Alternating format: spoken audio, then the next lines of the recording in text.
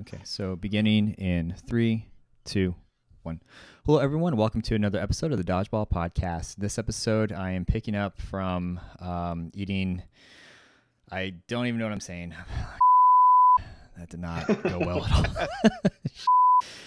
All right.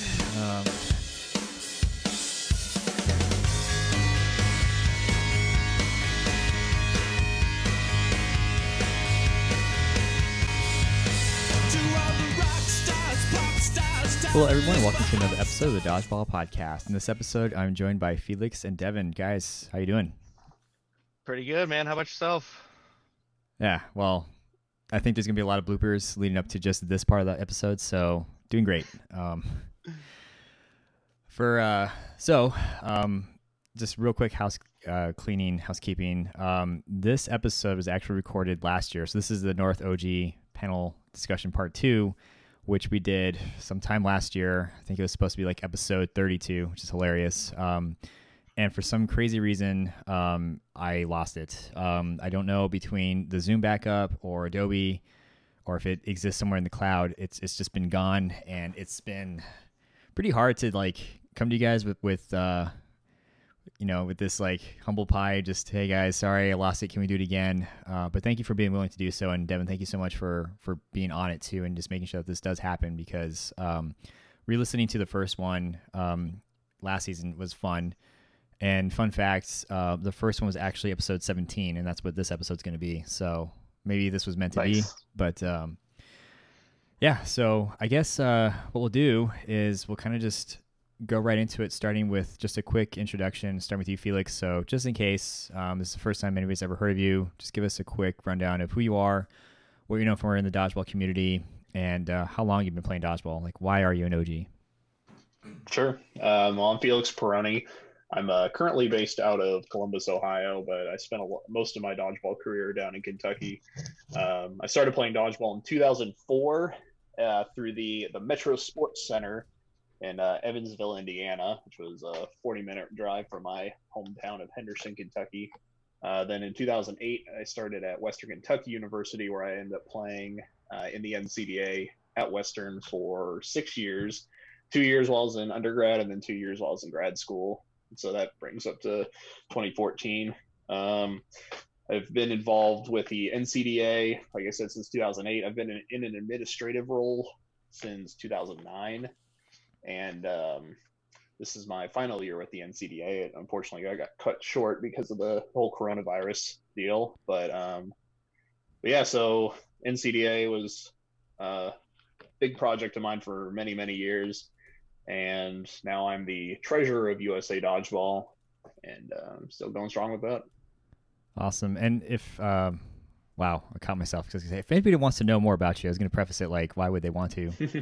If people want to get to know you more, yeah, my bad. If people want to get to know you more, I think you were like, I forget which episode, but you were early on in season 2 of the podcast. So, because there's definitely a lot of like pre-NDL dodgeball goodness that we covered. So for those that want to get to know Felix more, if they haven't already, I mean, you've been in other podcasts. I think, are you with Ball Out yet? Have they had you?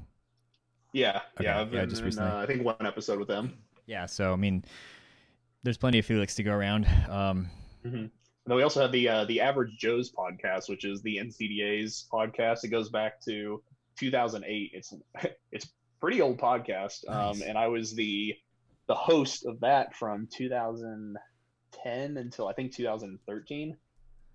And that's something I would love to talk about, because we recently stumbled across some of like the older episodes when it was the wild days of the NCDA. We call them the Wild West, because there were no rules. There was no censorship at all. It was just F-bomb, F-bomb, F-bomb. Just constantly shitting on other teams openly, which, I mean, now we recognize isn't cool, but at that point it was just like, nobody's going to get their feelings hurt. Nobody complains. And because that was the truth then. So, the times have changed. The times have changed, and ththings are differently now. But Pepperidge Farm remembers, right? Yeah, they do. They do. Yeah, we'll definitely go into that. Before we do, though, because I'm trying to figure out where to place it. What time frame was that? You said 2008 is when it started?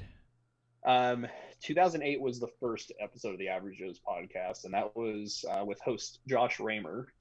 And then now I think Shadid Drakeford and Hunter Ford are the host of it, but I was the host from 2010 to 2013.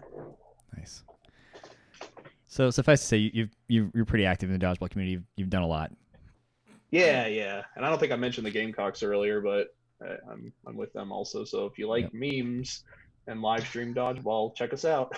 Yep, I actually have a proposition for you that we might talk about later. I might do it offline when it comes to memes. So, is it making fun of Tony Stumpo? Because I'm all for it. I mean, I don't feel like anybody needs to propose that to you. I feel like it just needs to happen. So screw it. I was just saying, I'm noticing this like player bracket that who's doing it? Kyle, I think, started it.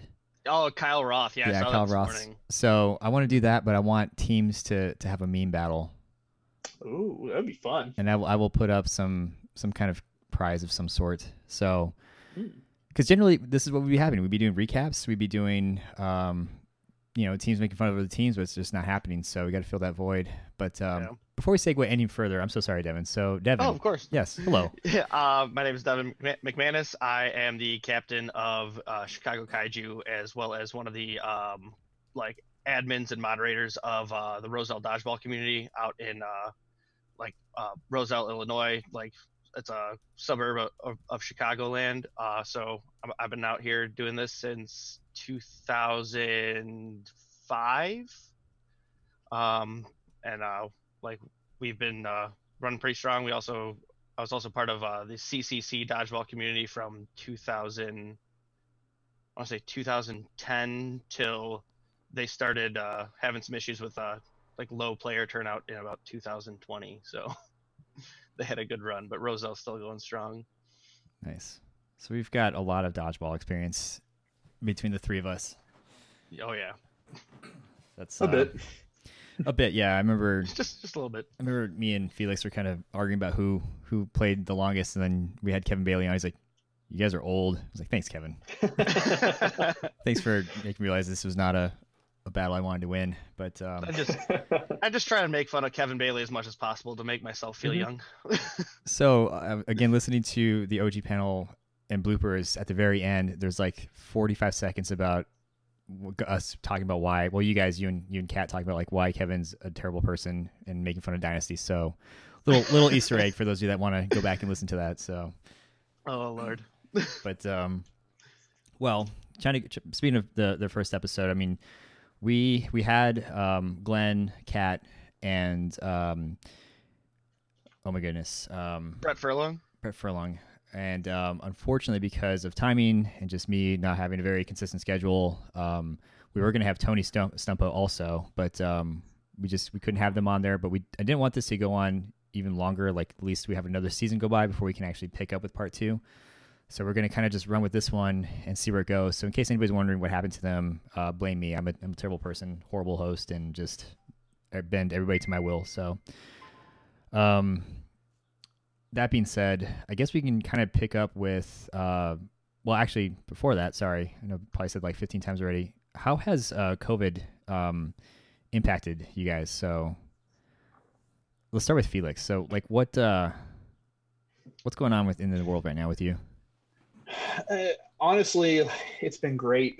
I was built for this isolation life. I know a lot of people are in a really tough position with losing their job and just making their lives difficult, especially if they have children at home. I can't imagine. But me personally, like I really, it's been great. Before all of this started, my job allowed me to work from home 2 days a week anyways. So now I'm just full-time working from home. Since I do coding and programming, like it really doesn't affect me at all as far as from like a work-life balance type of issue. And then with all the dodgeball being canceled, it's honestly been nice just to have a breather. So it sucks not being able to like go to my Wednesday night practices and play on the weekends, but at the same time, it's been really nice just to have a breather and like get some home projects done. We bought a house last year, so I'm able to finally just like get things done that I've been putting off for a while. Gotcha. So in terms of like hardship, thankfully you're one of the few that's been, I don't say few, that sounds awful, but you're one of the guys that you're not struggling right now. It's just more, what do I do with all this time? I am very thankful for that, because I know a lot of people are in a really tough spot, and I do feel sorry for everyone who's going through a tough time in this. But yeah, me personally, everything's been honestly pretty consistent.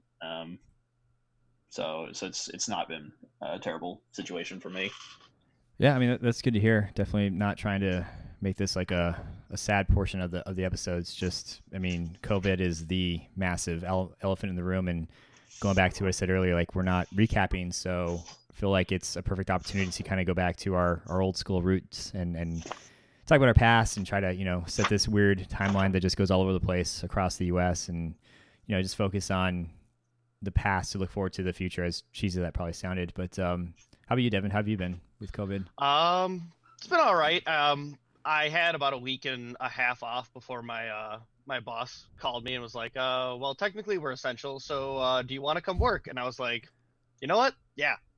Like I'd rather have myself working and getting my full pay and have Kat be, you know, on unemployment and have at least one fully stable income coming in, and then like have that little bit of a buffer as well. So it's not the worst, but yeah, it does kind of suck for, you know, some of my coworkers and a lot, like some of my family members too, who aren't at work and aren't getting paid. But like it, sometimes you got to do what's best for you and look out for number one. So if your boss calls you and offers you work, you got to do it. Yeah. But during that week that we had off, we got a lot of cleaning around the house done. Took a lot of the old stuff out and got rid of it or organized it. Did a lot of cleaning. I think Kat's starting to get a little bit of cabin fever though. She just like stares off into space, and then all of a sudden she's like, I'm like, are you okay? And she's like, I just want to leave the house. I'm like, yeah. I get that. So we like, as long as it's nice out, we try and take the dog for a walk or something like that. So yeah, my wife's been a little stir crazy. She teaches at a community college, and all of their classes got canceled, and so she lost her job. And she's also a yoga instructor, and all of the yoga studios are closed down. So she does one virtual class a week, and that's it. The other day, she's like, I'm going to go for a run. I was like, okay. It's pouring outside. She goes, yeah, it's fine. I just need to leave the house. So she ran like 6 miles in the rain. It's like, no, it's perfect weather to run. This is perfect. Yeah. But it's also a good time to like, if you like, you know, obviously we're not getting like our practices in, because like it shut down a couple like local, like small, like random tournaments we had going on here. But like it's also good like for people that don't take care of themselves, like unless they're forced to like take the time off. This is an excellent time for you to, you know, rest, heal up, work out to get whatever you need stronger, and like come back even stronger when you come back to the game. So yeah, and that's there's a meme going on where it's like, for those of you who have been saying, oh, I can't work out, or I can't start this business, or I can't finish this school because of work, like you have no excuse now. So that's one good way to look at it. You know, it is what it is. Things suck, but there's still things you can do about it in terms of like how to make the most of this. And so that actually kind of spawned a question where, you know, what's the coolest thing that you guys have seen so far in terms of people coping with COVID? And start with you, Felix, if you noticed anything really just unique, or hey, that's actually really cool that this person's doing this. We've been so I work at a children's hospital, and we've had weird hours recently, because obviously, even though I work in IT, like we have to do a lot to get in front of this whole deal. And it's been really cool to see how flexible everybody on my team has gone. So like we've had 2 people in the last 3 months have babies. Well, their wives have had the babies. And so like some of these guys are getting up at 3 a.m., working until 11, then handing off to the other person on the team who's just recently had the baby. And then that person works from like 11 to 7 p.m. And then we have also someone who was visiting their family in India before all this started, and now he's stuck there. So now he's working overnight because Thankfully, he's able to still work because he's a pretty essential part of our team. So we just, from now, we have like round the clock service, and we're able to churn out, we build applications for data analysis.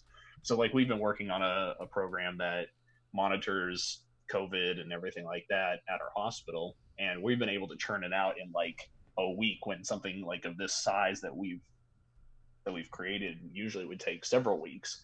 It's because we have all these people on rotating schedules. So it's just been kind of cool to see how flexible everybody's been, but also productive, because I know a lot of people working from home they have the temptation to just like throw the office on and wiggle the mouse every once in a while so it looks like you're working. But it's been pretty great at work for us just to see all that flexibility. Yeah, I'm dreading the day where I'll be forced to telecommute, work from home, because I can't do it. I used to be able to do it when I worked for a startup company, and even then I could do like maybe 1 or 2 days tops. But like if they were to say that to me now, I'd be like, you just lost whatever you're gonna get out of me, because I can't. You lost most of my productivity. Exactly. Like I am no good to any of you now. So, but that's cool, and it's cool when people are becoming more, I don't want to say like creative, but they're just you're starting to see what can be done despite this huge obstacle that's being thrown at us. And what about you, Devin? Like, what's one cool thing that you've seen come out of this whole thing? Yeah, I've seen like a lot, like just the ability for people to actually be there for each other still without, being physically there. Like I've heard stories of like people that, like need like, are in like AA or some sort of help, like self-help thing. And they are still, Zoom has, done wonders in, letting people still be there for each other and like host these meetings and keep people on the right track and, keep your sanity, I guess, as well. Like, we've started hosting like Zoom chats with friends and family, and just to stay in contact with people that could be at risk or at higher risk, and keeping them safe and, still being able to be a part of each other's lives. So that's probably personally, I just go to work and I come home and I go to bed, or I play some video games. But the what everyone else is doing to stay a part of their regular daily routine for what they need to do is excellent. Yeah, I think the Zoom calls are really cool. Like the just like the virtual happy hours, or like the trivia games, or just something to kind of just still have that social interaction going on. It's been pretty neat. Yeah, we've had virtual happy hours every Friday at work. Since this all started. That's awesome. Then you don't have to worry about driving home and. Right. Yep. Yeah. I did. What's up? I was gonna say, just get drunk in your own home and turn off the computer. Yeah, and then no waiting for servings. I mean, it's perfect. I did a Women of the South, like it was kind of like a panel discussion, but it was also kind of like a creeping in on what Becca May's been doing in terms of like these Zoom hangouts, and we just happened to be talking about dodgeball, so that became an actual episode, and it was fun. Like it was actually really cool. Just kind of unwinding a little bit with people in a much different format than I'm used to. So there definitely is some good coming out of this. But now that we kind of left the whole COVID elephant on a happier note, so let's go back to where we left off. So in part 1, we covered a lot of like pre-NDL, which is awesome, because I feel like you talk about like the dark days, like the barnstorming days. I mean, I remember listening to somebody like got his eye popped out because he got hit by a stinger so hard by like an MLB pitcher or something, and one kid snapped. Yeah, that was at my league that I started at. So it's your fault. This guy almost lost his vision. Horrible. So I asked you in the episode, like, did he ever get his sight back? And I think you just said, yeah, he'd wear an eye patch for a year. Yeah. Did he get his vision back though? Like. Yeah. Okay. He's fine. Fine's a good word. He's fine. See, he was always older. So yeah. So like I think like 14 or 15 at the time when this happened, and he was in his mid-20s. When you're a young teenager, you look at everybody who's that age and is like, oh, okay, they probably have their stuff together. Now seeing him on Facebook, I realized like, oh, he was probably a meth addict. Oh, jeez. So fine is a good word. I believe he has his sight, so that's good, right? So dodgeball didn't ruin him. He did that on his own. Yeah. Yeah. That's Tiger King ruined him. Oh God, yeah, Tiger King. Holy crap, that is something else. I still haven't watched it, to be honest. Uh, it's You really should, just for the memes. yeah. Yeah, probably. They're and I this is the first time I binged something in a very long time. I went through the entire season in like 3 hours. It's like 45 minutes, 7-minute episode or 7 episodes, and what gets you going, and you can correct me if I'm wrong, is just the what the F's just do not stop. Oh yeah. It's just nonstop. You're just like, okay, it can't get any crazier than this. This is episode 3. The stage is set. No, it just gets so much worse. But well, All right. yeah. Might have to, if Kat's like ever out of the room because she really doesn't want to watch it, I'll just like put it on and like, or if she falls asleep before me and I don't have to be at work the next day, just all right, time to watch the Tiger King. She'll get sucked in. It's an accident. You just can't take your eyes off it, and you just have to know how and why. And yeah, but man, that it is something else. But so guy gets his eye popped out. Guy breaks his hand or his arm almost in half, throwing so hard. Like dodgeball, we made it sound like dodgeball was just insane back then, and it kind of was when you think about what we have now in terms of like standards and just better practices and actually caring about the the game and all this other stuff. And that's where we have USA Dodgeball. That's where we have at the time last year we had Elite, but 1999 to 2009. What would be like the best way to sum it up? So for me, I was thinking, okay, 2005, the NDL made its debut, and you had the occasional, you had like the National Dodgeball Association trying to contend with the NDL. You had LA Dodgeball Society, I think around 2007 or 8, turned into World Dodgeball Society. You had Ed Prentice just on the warpath with anybody that played dodgeball that was not his. But while this was happening, the NDL actually, to its credit, started to peak really well. So I wanted to kind of cover 2009 to 2014, I think is what we kind of agreed on, 2015. And in the last episode, you guys were kind of talking about how there wasn't really too much of a North presence. But when abouts did you guys start entering the NDL scene, or did it start making its way to you? For myself, like the NDL scene, I personally never made it out there because it like died out the year I was gonna go when I finally turned 21. But I started hearing about it, and like I was friends with Glenn's little sister, so I heard about him, and he would come play at our open gyms, and then like we started going and playing with him a little bit, and then he would like tell me, he's like, it's awesome, you gotta go, and I'm like, yeah, well, I'm broke. I'm a broke 17-year-old kid, can't go to Vegas right now.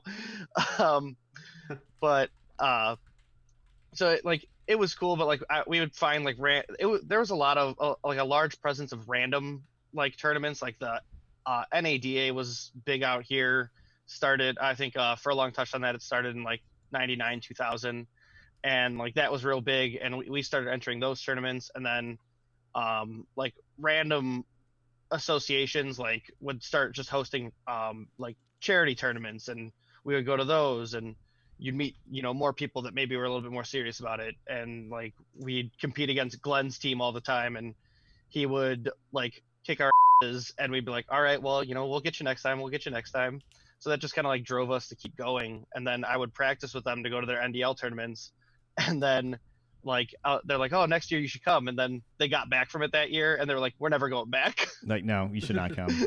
I'm like, oh, okay. And then like fortunately, like that year or the year after that, Mark started up with Elite, and that was like that started this whole new train, and it's been great ever since. Yeah, I remember. So I interviewed Glenn, and again, for whatever reason, if you ever want to hear more about Glenn, season 2, I think he's like 7th or 8th episode, whatever. Probably said the exact same thing about you, Felix, but he talks about that. He talks about like going so full steam ahead over the NDL, being completely on board, and then like 2012, 13, just it completely dissipated and just got so much worse. And he just said, you know what, Ed, I'm done. Like I am done, never coming back. So I wonder if that was what you caught, because you said the year you're about to go, Devin, was what, like 20? It was like 2012, it was like 2013 maybe. Yeah, I think it was right around there. Like they 2012 they went, and like they had I was practicing with them and I was doing really well, and they had a guy drop out, and they asked me like a week and a half before if I wanted to go, and I was like, yeah, I cannot afford that. Like that's expensive this far out. And then I was like, but next year I'll definitely go. And they're like, all right. And then they came back, and like all of them were just so downtrodden on it, and they're all like, yeah, we're not going to go back. Like it just became so bad. And like I like also did a little bit of research myself, and I was like, oh wow, that's like it's not just the plane that would have been too expensive for me, it's the entire tournament. Like the cost for one person was an entire team's registration for most tournaments that I would be playing in, where I get to play like all these, awesome players out here as well. Granted, it's not all around it wasn't all around the country, but still. Yeah, 2012. So their peak was 2010. 2011, they lost like maybe 10, 15 teams. Like they were so big at the time, you didn't really notice too much unless you've been going every single year like I'd had.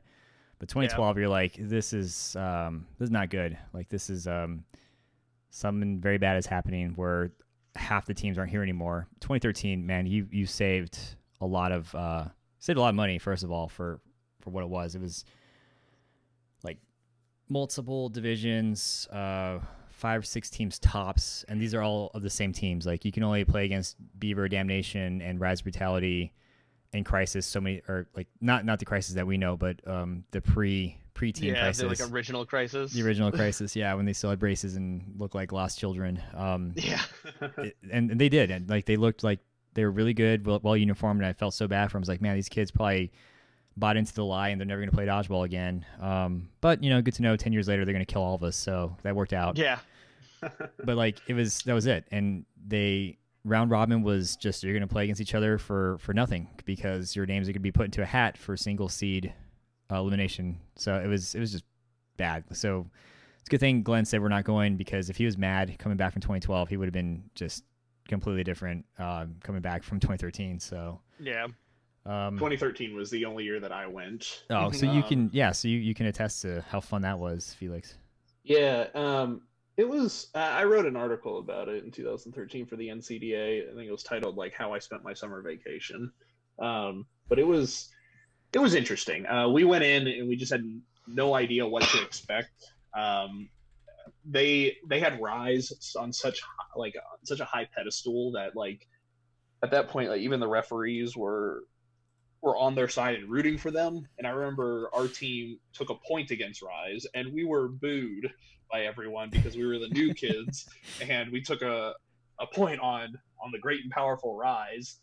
There was almost a fight that broke out because of one of the hotheads on our team. And it was just like, this is just awful. And we paid all this money to go out there, and then I think we played on Saturday, and then we were supposed to go Sunday for like the all pro day or whatever it was called at the time.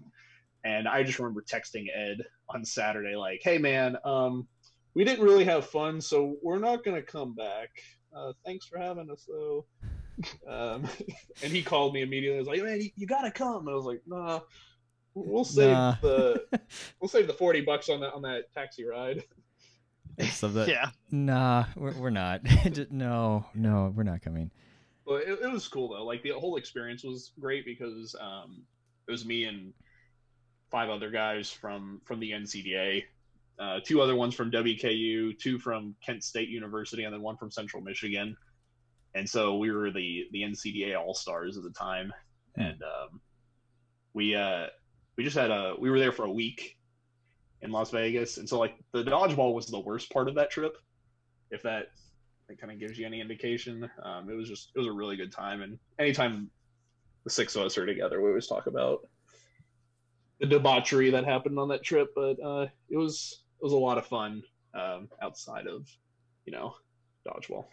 Outside of playing. Yeah, outside of the reason why we're here. That does say. I mean, kudos to you guys for being able to still enjoy it, but then if the whole point is to play dodgeball, and that is the worst aspect of the trip, that's saying a lot. Yeah. Well, I think the following year, Ed, for like going into 2014, I think Ed Prentice was like going out and traveling and bringing like teams to random tournaments in different areas, and like asking people to come play in the NDL. Because I remember one of the times there was like an elite tournament up in Michigan. So me and my guys were going up there, and then there was another tournament that Saturday, and a few of our like, the guys that were still in training. So it was before like Tyler Underwood played rubber and a few of our other guys that some don't play anymore, some still do. And they went to this random tournament that said it was the Chicago Vendetta was going to be there. And so they go, and their like the guys that we sent, like they walked on the tournament. They just kicked everyone's butt. And then they did an exhibition match with the Chicago Vendetta team, and it was no one from Chicago, 0 people. And Ed Prentice apparently went up to our buddy Andy, who doesn't play anymore, and like raved him about how he's the best player he's ever seen in his life. We're like, okay, Ed. Like, oh man, really? The first I heard of the DWC, whatever they used to call it, in 2009, there was a captain from Bowling Green State University. Her name was Alexis Moody, and she actually went out to the tournament, and she wrote articles about it. Like she kind of gave like daily updates on our blog at the time, and I pulled up one of her entries because I was interested. And she said, I was the only woman on the team, and nobody allowed me to throw, and all the guys on my team could not throw, but I could throw. And the one time I did throw and I got someone out, I got yelled at. So she said that was my experience. That sounds like, and that's where she. Yeah. No, I was gonna say like, yeah, we don't have that problem anymore. No. Yeah. Girls can throw all the time. They never get yelled at for throwing. So that's a little self man burn for all the men out there. But yeah. So yeah, she didn't have a good time according to her article. She said she enjoyed day 1, and then day 2 and day 3. She said she wished she had not gone. Yeah, I couldn't help it. I was laughing at when you were saying that everybody was just so up about Rise in 2013 when you went, Felix, and I just picture like the refs like, oh, your ball, Mr. Fullerton, like shagging for him. Like the refs are actually just like polishing everything and like drying his hands off. And like, it's just completely 100% one-sided. Like they just do not want you to win at all. It was so weird to us. Like we had never experienced a dodgeball game where everybody was clearly rooting for one team, but not even like just for one team, but like actively hating anybody who was playing them. We had never, this is before any of us had experience with dodgeball outside of the NCDA. So we're like, who are these people? Why does everyone act as if they poop gold? But I don't know. After that tournament and after I joined Elite, I realized that it's like, oh, the Rise guys are pretty cool. They're not that team that was at the Dodgeball World Cup being filleted by everyone in the building. Yeah. I think I won't believe that word out. That was good. That was censored. That was the word. I was like, I'm not gonna. I'll leave that one. That was clever. They'll have to look it up. Yeah, right, exactly. We'll Google that one. Be like, ah. Yep. Whoever monitors the iTunes clean label will be like, no, that was this is upped in the educational aspect. Yeah, I'm trying to think of like, because at 2013 you just had the diehards, like the people that were still on that Kool-Aid. Yeah, I went because I was just like, I've committed to playing with Damnation, so I'm gonna play because Kevin Pack, he and I had gone back for a long time, so we had that. Plus Vegas for us isn't that far, but everyone else was flying out there because they still bought into this idea that the NDL was going to go any further than it already had at that time, 3-4 years ago.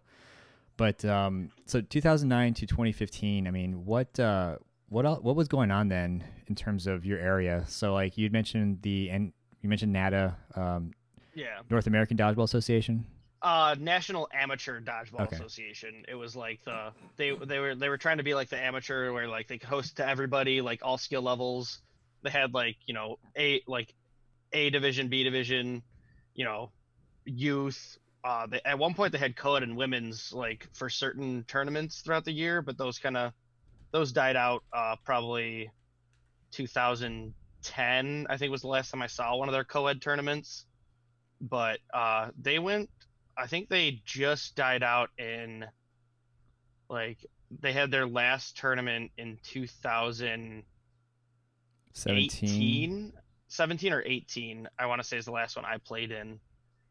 Because the guy that was hosting it was leaving, and they weren't getting enough team signups, Dang. and like they had replaced that position a number of times. Even Glenn Glenn actually interviewed for it at one point, and they gave it to somebody else. But yeah, Was he it was not funny. qualified or like oh man. It was like a park, so it was mostly through this park district. Like it was actually the park district that we were supposed to be at for one of the rounds we're supposed to be at for one of the rounds this year. Right. And like the guy that was like really good, like he knew all of us, we knew him. He always let us, register. We registered multiple teams. Like we'd be like, hey, we're just signing up. Can we pay day off? And he's like, yeah. So like he would get a good turnout, and then he left. Glenn applied for the position, interviewed, and they gave it to someone else who wasn't as like willing to work with us. So a lot of people stopped playing, and like we would still go to support like playing and just practice up and stay active. But like it just started going downhill, and eventually just people stopped playing in it. That's too bad too, because I mean it was massive, and with Schaumburg Parks and Rec is what it actually was, and so I feel like that might be why they never really branched out. And because like when I was looking at them back in 2005, 2006, I was like, man, they're massive. Like you said, they had divisions, like stuff that we still struggle to figure out and how to make that work in terms of like, do we have an A division and a B division? And they had that, and they had just tons of teams. And in my opinion, just from what I could tell, is like, okay, they can't really go past Schaumburg County or city. They actually consulted with a bunch of other like random local tournaments. Like you'd go to tournaments and you'd find a ref that actually ref for them, or you'd find someone that like I want to say at one point they had like a multi like area like tournament, because like I met a guy who was like, yeah, I ref this game for X amount of years, and we're like, oh crap, Jesus. And then but like, and then like you go to tournaments and they're like, oh, we follow the NADA rule set, and they'd have like the rules for like the NADA rule book, and we're like, oh, okay. Like it actually did expand. It just like other places didn't make it as big of a deal as Schaumburg, where it originated. Gotcha. So like people would say it's like it'd be like an NADA sponsored tournament because it would have the rule set of NADA, and NADA would actually post it on their website for a while of like different areas that were hosting tournaments of their rule set. Well, they never came out to Arizona, so no, they did not. I don't know. I think they barely made it out of Illinois. That's what I mean. Like they stayed mostly in their area. Yeah. They did have a NADA training DVD though that I just saw. $10 for members, 12 for non. I would love to see this. That would be hilarious. If we can get a copy, I will find it. I will put a $50 bounty on whoever can give me this DVD. Because I will find it. Well, crap. You guys don't count. I'm just kidding. That's fine. I will pay the money and I will post it everywhere. Just what is a training DVD? What does it look like? And actually, is there anything that we can actually steal? Because we talk about like youth being the future. It'd be cool to see something like this replicated on the youth side, just so we can take what they had and just make that across the U.S. But little tangent there. So, Felix, did you play in any of the NADA tournaments between 2009 to 2015? No, I never did. Gotcha. Foam dodgeball wasn't on my radar, and then I really didn't play anything outside of the NCDA once I started. Right. So it was pretty much the NCDA exclusively from 2008 till 2014. Gotcha. Yeah, except for the one NDL tournament in 2013. So what got you into Elite then? So 2015 is when you got into Elite, or 2014? 2015 I played in the Grand Rapids Open. And then 2016 is when we started when the Gamecocks started in Elite. It was really I didn't really know too much about Elite other than Rochester Institute of Technology. They were an NCDA school, and in 2012, I believe it was, their captain sent me a message when I was in charge of the NCDA, and he just said, "Hey, I just want to let you know that we're out." I was like, "Okay, why?" He said, "Well, we're going to Elite." I was like, I don't know what that is. But you can play more than one style of dodgeball, right? He's like, no, screw you guys, we're out. Jeez. So was this Tim Wells saying that? No, okay. I was like, Chad Cohen. Yeah. Okay. I was like, I can't see Tim acting like that. Dang, Tim. No, Tim's a sweetheart. Exactly. That's just not characteristic of him. Okay, so So Chad, he messaged me. He's just like, nah, go to hell. I was like, all right, well, jeez. If you guys ever want to play dodgeball again, go for it. Because I after you talked about that, I googled it. And I was like, I think Elite at this time is like there's like 4 tournaments a year. But whatever, dude. You do what you got to do. So that was like my first exposure to Elite, but I didn't actually play until 2016. And it was really I just wanted to play again because I moved to Columbus in 2014, and I was the coach for Ohio State, and that was really the only time I got to play was at practices. So I just really wanted to get back on the court. Didn't matter if it was shortened. Didn't matter if it was 6 balls instead of like 19. Didn't matter if it was you have to throw. Like I did not care at all. Gotcha. I did not like the open division at the start, but that's how most NCDA players were. Yeah, I mean, once you get the handle of it, like once you understand the clamp, if that's your throw style now, like it's fine. I really like open 8.5, and that's the thing. Like a lot of NCDA alumni, they consider open not the gender whatever gender requirements, open being like it's open to everyone. They think open isn't like open hand, like you're not allowed to pinch. Oh wow. Yeah.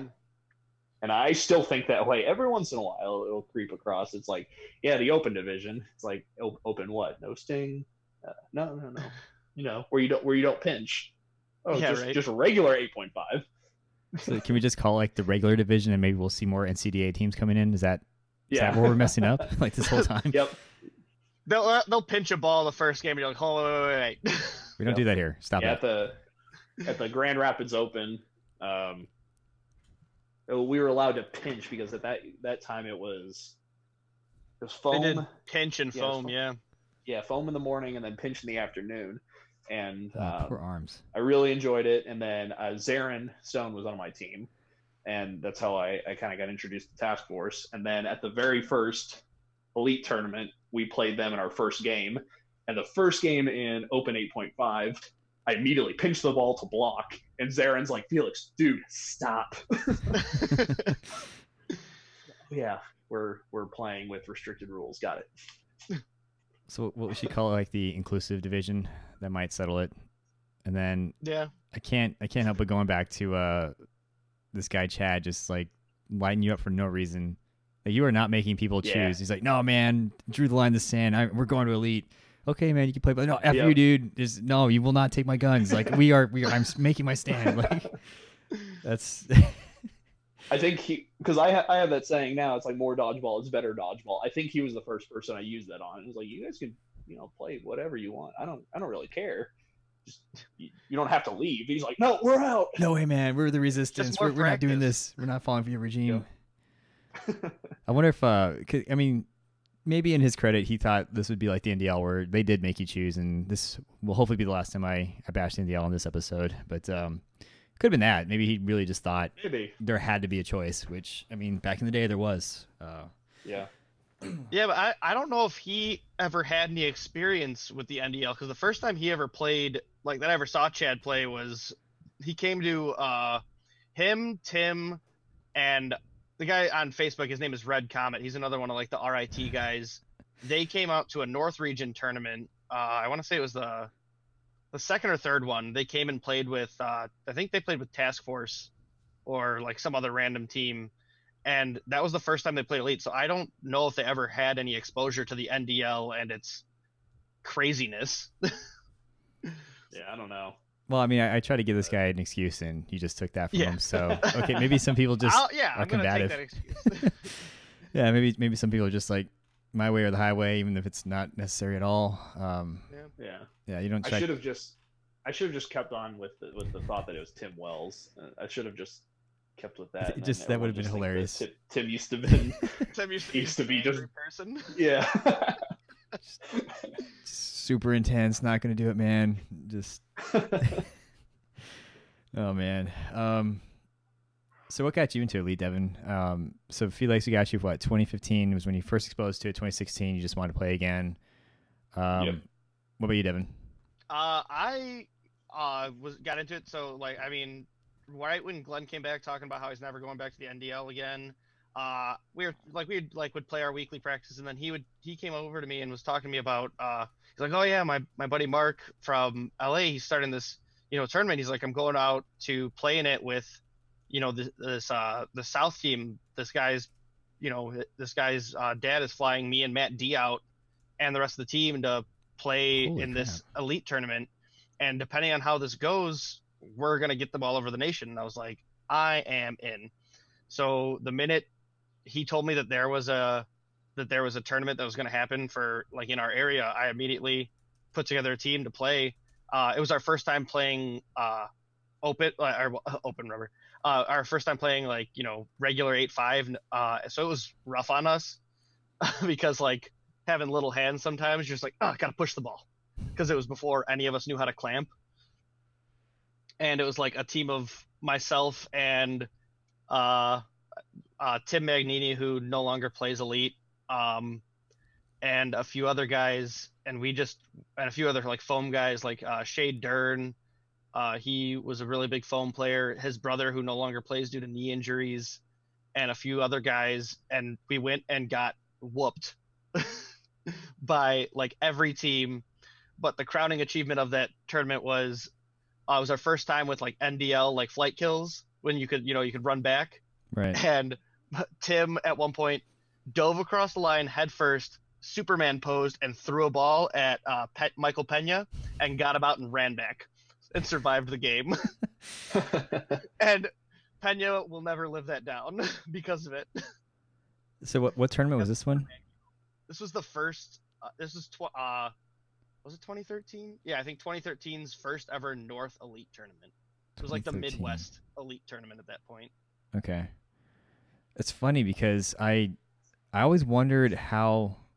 So the South team that Glenn mentioned was Adrenaline Rush, and that was the first time I saw Troy Egling, who shed like, I'm not even trying to like make fun of him, but he shed like 80 pounds. Weight, yeah, he was freaking light after that. I mean, he was a heavy guy, still able to move, and then he just dropped all that weight, and then he just exponentially increased his ability to move. So he was a phenomenal player already, even more so after the fact. Saw Tim Poon for the first time in a long time, and then I saw Glenn. I was like, I hear the name. I've heard the name a lot. I thought Glenn was a Midwest guy, but yeah, whatever. It's cool that we're seeing these guys from, I haven't seen since like 2008, 2009. And I've always wondered, like, did they drive here? Did they just fork over the money? Because at the time, still, like, if you weren't paying money to go to Vegas, like, you weren't really traveling to local regional tournaments because that just didn't exist. But it's cool that somebody had the hookup and flew the team out there. And it's cool that it happened because obviously Glenn got very motivated to start making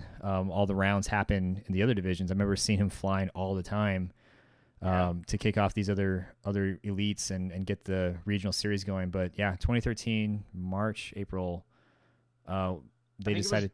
What's that? 2013 was June for us, I think. In for our first elite tournament was like June of 2013, I think. Nice. And that had to have been probably all Glenn just pushing that, saying this is the product that I want. Because we did.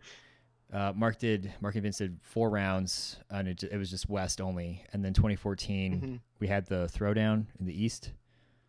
And that's when you started to see like, okay, this is taking off. Trying to find my Elite's page right now. So 2013 hit you guys too. That's too bad you didn't really have anything to compare to, Devin. What did you think of it though? Like, other than Tim having a crazy suicide Superman it was thing? it was awesome. It was like it motivated myself and my friend Tim to just keep getting better and keep pursuing like playing rubber. Nice. Some of our guys they were like, rubber's not my game, not gonna play it, and that's all fine and dandy. But we would continuously. But that also sparked me and Tim to meet like Matt D and a lot of his buddies from like St. Louis that would play, and we, when it came back, and like we had another team that was really solid that would for some reason would always take first seed in round robin and then shoot ourselves in the foot. Just one stupid throw to like get some, like, get a catch, waste ball advantage, but like it definitely motivated us, and we got really into it real quickly. Nice. Yeah, it's kind of hinted towards this question back in the first episode. It was just like, you think about all the people that went to NDL with high expectations, got let down, and then just stopped playing after that. Talked about how, I think Felix, you said like your uncle tried to get you out to play one time because they thought you were going to be a ringer. It turned out you really weren't. So you caught 3 balls in accident. And you look at like what happens when you get the right person interested, and how that just has like this chain reaction of, going from, as far as Glenn helping bring elite to across the U.S. to Felix doing all these crazy, volunteer with the NCDA, and now with USA Dodgeball. Just, you never know like who is actually going to come to these events and stick around. But I can't help but think about the guys that just, saw the dodgeball in its least appealing form and took off, and what we lost as a result. But one of those things you think about that doesn't really change anything at all, but it's just fun to go there for some reason when you're driving home after listening to a podcast before you record another one. Yeah. So I guess, without trying to cut it too short in terms of what happened between 2009 and 2015, the NDL being the biggest thing for the West, sounds like NADA, NADA, and NCDA was kind of like your guys' thing. Kind of want to just kind of pause the timeline there and get to the crowdsource questions that we already addressed last time, so we can just do them again for the sake of making sure that they're heard. But Kevin Fry says, thoughts on bringing no sting to the north, as well as the position on growing to accommodate open pinch no sting, and how it will affect the future of elites. So obviously I feel like this is a very region specific question. Who wants to take that one? I mean, I can tell you what we have planned for USA Dodgeball in response to all that. Cool. So, I mean, USA Dodgeball recognizes that no sting is wanted in the north, and that people want to play. So I think the move is going forward that pinch and no sting will happen at the same time, and this will happen for the foreseeable future until we can get to the point where we're able to have multi-day tournaments, and then we'll have no sting on Sunday. And I think we should switch that around, do pinch on Sunday. Because then nobody stays.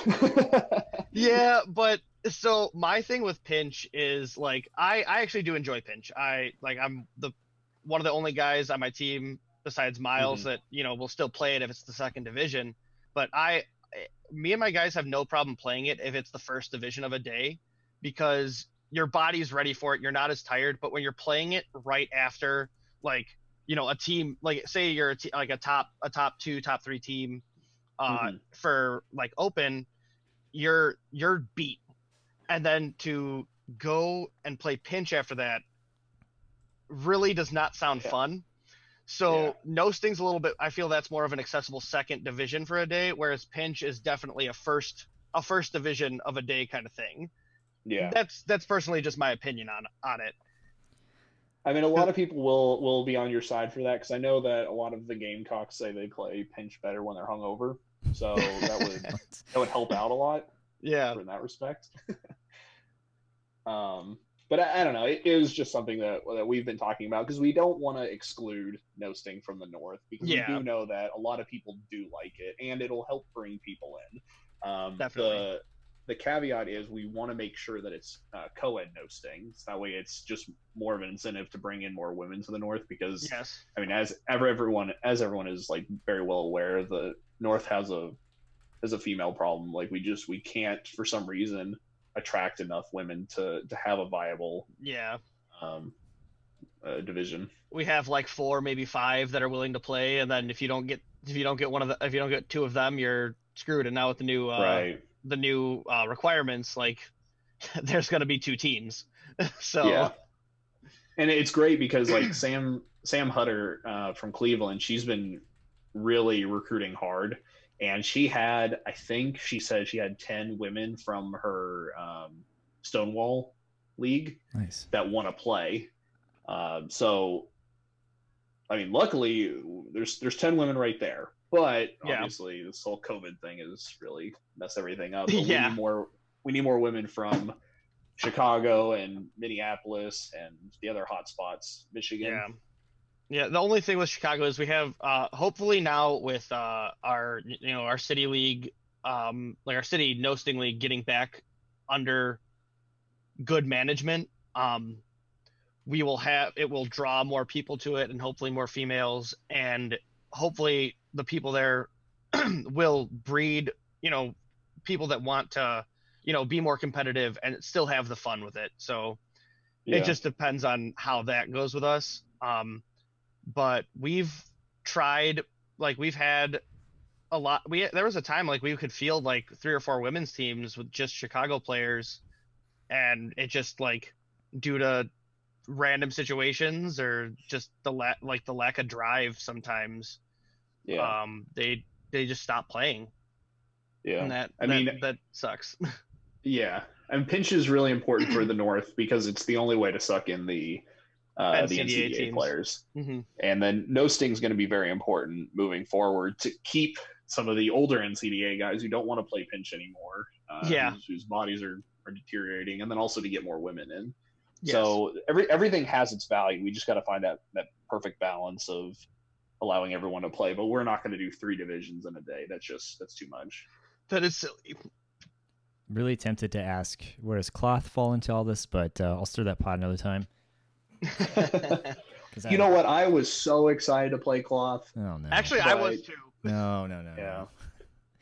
I've only played it a couple times, but I like it. I have bigger hands, so it works out well for me. But I don't know. I was really excited to play, mostly because everyone was going to be on the same playing field. Like the only people in the North that have like extensive cloth experience are like Matt Levine and Alfred Kwan. Outside of that, it's like maybe a couple other people. So everyone was going to be on the same playing field. Everyone's going to be figuring it out at the same time. I thought it was going to be a lot of fun. But that's if Matt Levine came. I don't know would he stay in the East or is he coming to the North for this year? He said that he hasn't made up his mind. He's still playing in the East. He doesn't know what he's doing for the North. Okay. Yeah. I mean, nobody knows what they're doing. So to be fair. Yeah. Mm-hmm. Well, that actually worked out really well because Kevin asked for thoughts. Felix, he told us what was going to happen, and Devin chimed in with his thoughts. So that tandem worked really well. I wonder if we can do that for the rest. Let's try. But you think how it will affect the future of Elite? So again, a year ago, this was relevant. He does mean how will it affect Premier if we're going to update this. Mm-hmm. So you think people will the North will use pinch to bring in NCAA players, and it'll use no sting to keep the older ones, and maybe we'll see some of those pinch players transition into either rubber or no sting. Essentially, that's the thought process. Yeah, and like you have teams like Corruption who don't want to play pinch anymore. They just said it hurts their arms or fingers or whatever. And then there's a couple of the guys on Task Force like Mark Trippetti. He said he's done with pinch, and just I guess there's a certain point where your body just starts failing you, and you don't want to. You want to play for as long as possible, not like but you want to cut down the level a little bit, not risk the injuries. Right. So they're tasting mortality. That's what's happening. Yes. Yeah, it sucks. Welcome, kids. Bitter old man moments, but all right. Well, let's move on to and then I think for women growing, sounds like Sam's put in the work to recruit, and we just need more of that. I mean, if we're gonna simplify it. Yeah. Mm-hmm. Yeah. That's well. I mean, I'll be hopefully getting Sam on here fairly soon, so kind of pick her brain a little bit on the recruiting efforts. So I'll have to make a mental note on that one. Yeah. Actually, I'm going to just write that down because I will forget. So moving on to Sergio Leone's questions. He definitely likes to give us a lot, so we'll see how these go. Hey. You guys can volunteer to take them, or we can have them both. But he said in previous episodes, it was mentioned that NATA was the initial breeding ground for the North, mainly Illinois. How much of a platform would you say it provided in terms of growth, and how much of a lasting legacy has it left behind, assuming it no longer runs? So last year, no, what, 2018? Yeah, 2018, 2019. I can't exactly remember. I think it was 18 was the last Yeah, their last nationals tournament. their last for it. championship was 2018 on the website. So Yeah, I think that. Yeah, because I don't think it ran another tournament that year. But yeah, it was definitely an excellent platform for growth. It got a lot of it let you play against a lot of people because a lot of people would come out to it, and like it let you play and practice your more competitive tactics. So like you get like people that normally play in open gyms where there's you don't have hard boundaries because you're in a gym that only houses your court, and you get like rather than a bunch of balls, you get the standard 6 balls, and you have teams of 6, and you don't have like some rec rules that you would play by if you played in a rec league. So it was definitely good. So it let you practice, and even still like what we would do is rather than bring like consistent teams of like the really good players, we would mix it up and have each really good player be a captain and pick a team, and then he'd work with newer players. He or she would work with newer players and like get them more into it and keep them going and keep them positive on their performance. And that like was excellent, and people still talk about it, and like we all definitely miss it. And I think we've had people come to our open gyms and be like, hey, I saw some videos on this tournament. I saw like I was looking at dodgeball, and I saw this thing called the NADA, and we're like, yeah, they don't run anymore, but come to our open gym Mondays and Wednesdays, 8 to 10:30, come out and play with us. And so we still get people coming in because of that. Nice. It just kind of stinks not having it. I think the other good thing is I think NADA still runs the youth division in the summers. They still run the youth tournament. I'm not fully sure, but I know they did that last year. They did a 2019 youth summer open. That's huge. That's good, because then 5-6 years from now, those kids will be coming hopefully to you guys. Yeah, and actually at our Roselle Open Gym, we do allow younger kids as long as provided their parents sign a waiver, because it's only foam on Wednesdays. Right. So we let them come and goof off and make sure their parents know that if anything happens to them, it's not our fault. You let them come play dodgeball. Yep, you know what they're getting. You let them get into. Yeah. So that's cool. We have some person's dad that comes and he plays with us. He's like, hit him real good. I've heard that before. Like I've done some youth programs back in my day, and it's like they use it as incentive to punish their kids if they don't behave. They can't play dodgeball. Works like a charm, they say. Or you have like that occasional like dad's like, yeah, rough them up, like get them. Yeah. And it's like, okay, dad.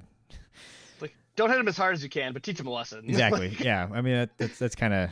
I feel like that's how parenting should be. You should be a little rough on your kids and let them learn life. That's not always protective, and learn how to take a hit. Segue, whole nother podcast. But yeah. So to answer Sergio's question, yes, it has definitely left a lasting legacy. How much? Kind of hard to quantify that, but if it's still feeding you guys people a year, 2 years after its final tournament, then that's definitely saying a lot. And I'm sure if you probably took a poll, across all the dodgeball players, I mean, imagine a lot of them up in the north would say, yes, I played in NADA at some point or other. Oh yeah, definitely. So this is a good question. This is one I kind of danced around, but I was waiting for this one to come up. So outside of NCDA, the NDL, DWC's, Elite, whatnots, was any marquee tournaments that the North had other than NADA? Honestly, the Detroit Cup was probably the biggest one. It was consistently 60 plus teams, ranging from like all over the Midwest and Canada, just coming into Detroit. Well, just outside of Detroit, and just wailing on each other for nothing. It was for pride. There was no prize money.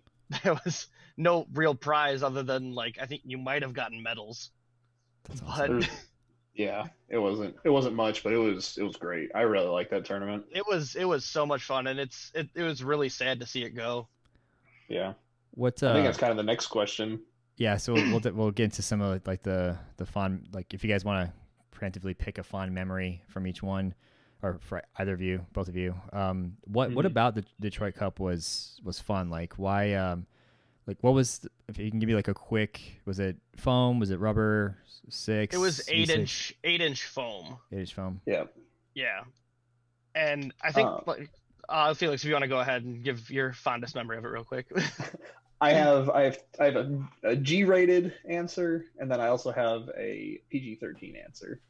So the G-rated answer, I really liked it because it was one of the few tournaments that I attended where I didn't have to do anything.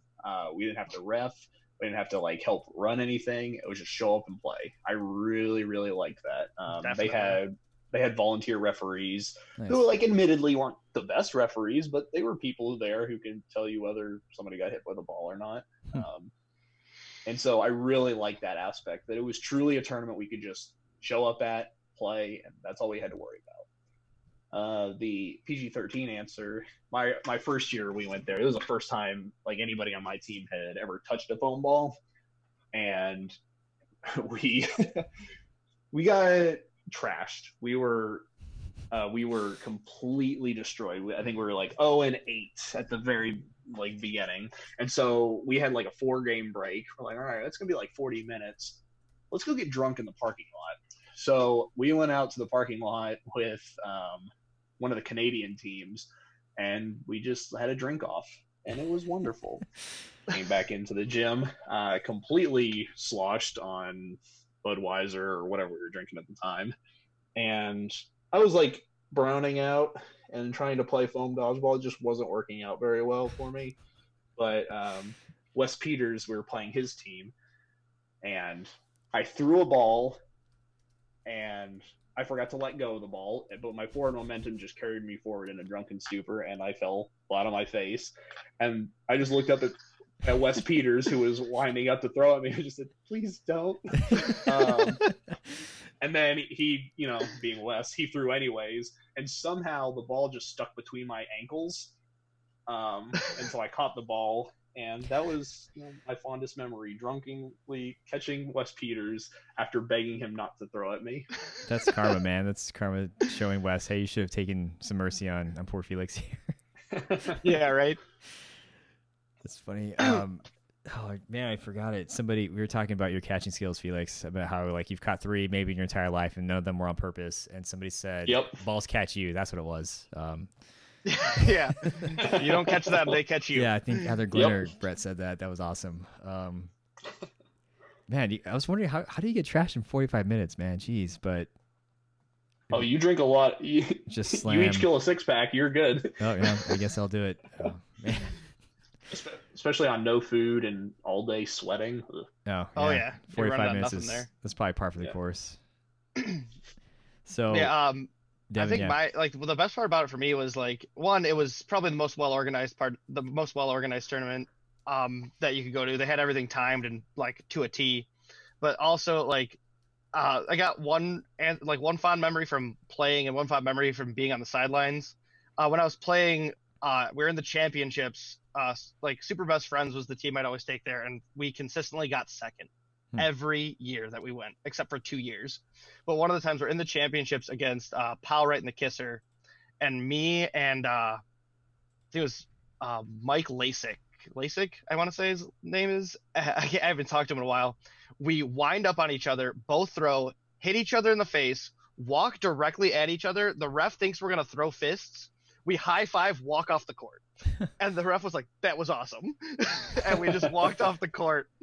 And then when we weren't playing, there was like the tournament just started. I'm walking up to the courts with Benny Ramirez. Everyone knows that they love to hate him. And we were walking up to we were gonna play soon, and a ball came, and like I see it on my peripheral, and it's one of those like shots that's coming about crotch height, so your body reacts to throw a knee. I threw my knee up, hit Benny's Gatorade bottle out of his hand, right in front of his junk. The ball came in and crashed his big Gatorade bottle right into his nuts. And he went down for a solid 10 minutes. Perfect. Swearing at me. And I went down for 20 minutes laughing. He's like, you're a piece of I was like, I couldn't plan that if I tried. It's perfectly landed, not on purpose. Couldn't do this if I wanted to, but it's funny. I'm gonna laugh at you all the same. Oh yeah, Man. he was so mad, and I was dying. This is Benny Two Scoops Ramirez, right? Yes. Two Scoops because I guess he would catch 2 balls at the line or something. No, he 2 scoops comes Oh God, from be. Raisin Bran. Okay. I was gonna say, please let it be like PG rated, but let's see it. Go ahead. No, it's just so his when his dad was around, they always talked about like tattoos and stuff, and his dad was talking about like I think one of them was like the only tattoo he'd ever get is the big Raisin Bran sun on his ribs because it's 2 scoops of fun. Oh Jesus. So he started throwing that into his like he started talking about doing that, but getting Raisin Bran Crunch because it's a scoop of raisins and a scoop of crunch, and then he just added it into his name. So and then it was like because I think the other like one of its sayings was what you know about 2 scoops, so he would yell that at people. So it was his thing. It was one of his things. Yeah, Okay. it came from Raisin Bran because of something he and his dad used to joke about. That's fair. Yeah, I've only heard the name. I think I've seen him once in person during one of the Elite Nationals, but You've probably heard him yelling. Oh yeah, yeah, I remember the like loudest this person in the north. This like From Arizona, you could probably hear him. like he had like this kind of weird yell. Yes. Right? Oh, Yep. yeah. Okay. Yep. I've experienced Benny Two Scoops then. I was like, what is that sound? And I look and see him like, is that what he's known for? Like, I don't see, there's no Two Scoops Someone reference driving here. a race car through the gym right now. It's like, what is happening? But that's one mystery solved. He once live streamed him eating a big burger at some restaurant, and I was like, this is stupid. And I watched the whole damn thing for 45 minutes. Well, I'm gonna watch the entire thing of him just eating a burger and talking through it. And I was like, what? After it was over, I was like, why? Why did I do this to myself? He is just genuinely entertaining. Like you get drawn. He's got you're drawn to his personality, and then like he's so honest. Sometimes people love to hate on that, and he's like, I'm just trying to be real right now. Oh man, does he still play? Is he still active in the dodgeball community? He plays when he can. Right now he's doing what he has to for his family. He's taking care of his grandma who's ill. So he plays when he gets the chance, but right now it's responsibility, work and responsibility. Yeah. Gotcha. Can't fault anybody for that. Mm-hmm. Before we move off from the Detroit Cup though, so it was big 8.5 foam ball. Who did it? Like who was responsible for this? It was just a church. Really? Yeah. It was a church group that I think they did it for about 15 or not 15. It was like maybe 5-10 years. Yeah, something like that. Yeah. They hosted it, and like it was all for charity, and they raised a crap load of money every year because they got all these teams signing up for it. They had raffles, they had T-shirts for sale, they had like pizza you could buy, like they had like Domino's deliver like 100 pizzas and they'd sell the slices for like $1 or something like that. And they raised a bunch of money, and the reason it went down is they just like after one of the years, like when it was getting almost time, they're like, hey, so we raised a lot of money over the past few years and we're done. And we're like, wait, what? No, come back.